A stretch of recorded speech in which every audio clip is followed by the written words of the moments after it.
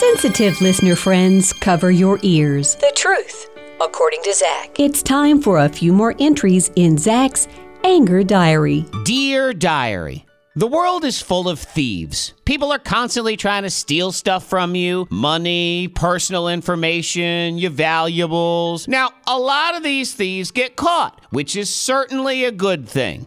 And yet, there is one group of thieves that is basically going unpunished. And this is just downright wrong. Yeah, you know who you are, women and children. Oh no, there's danger. Save the women and children first. Oh, whatever. You mean save the thieves first? Because that's what they actually are. Thieves! Specifically, charger thieves. Men, you can be rest assured if you have a phone charger and you aren't guarding it with your life, it will eventually be stolen by some woman or child when they come across it. In my kitchen, we have 2 chargers. Chargers that are to be used for my kids' iPads. And with those chargers comes one rule. Leave the chargers right here and never take them anywhere else.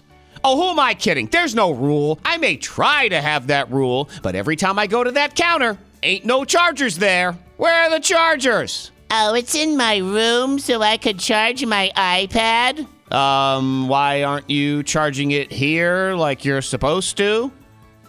I don't know. And where's the other charger? Oh, it's in my car. Why aren't you using your own charger? I don't know.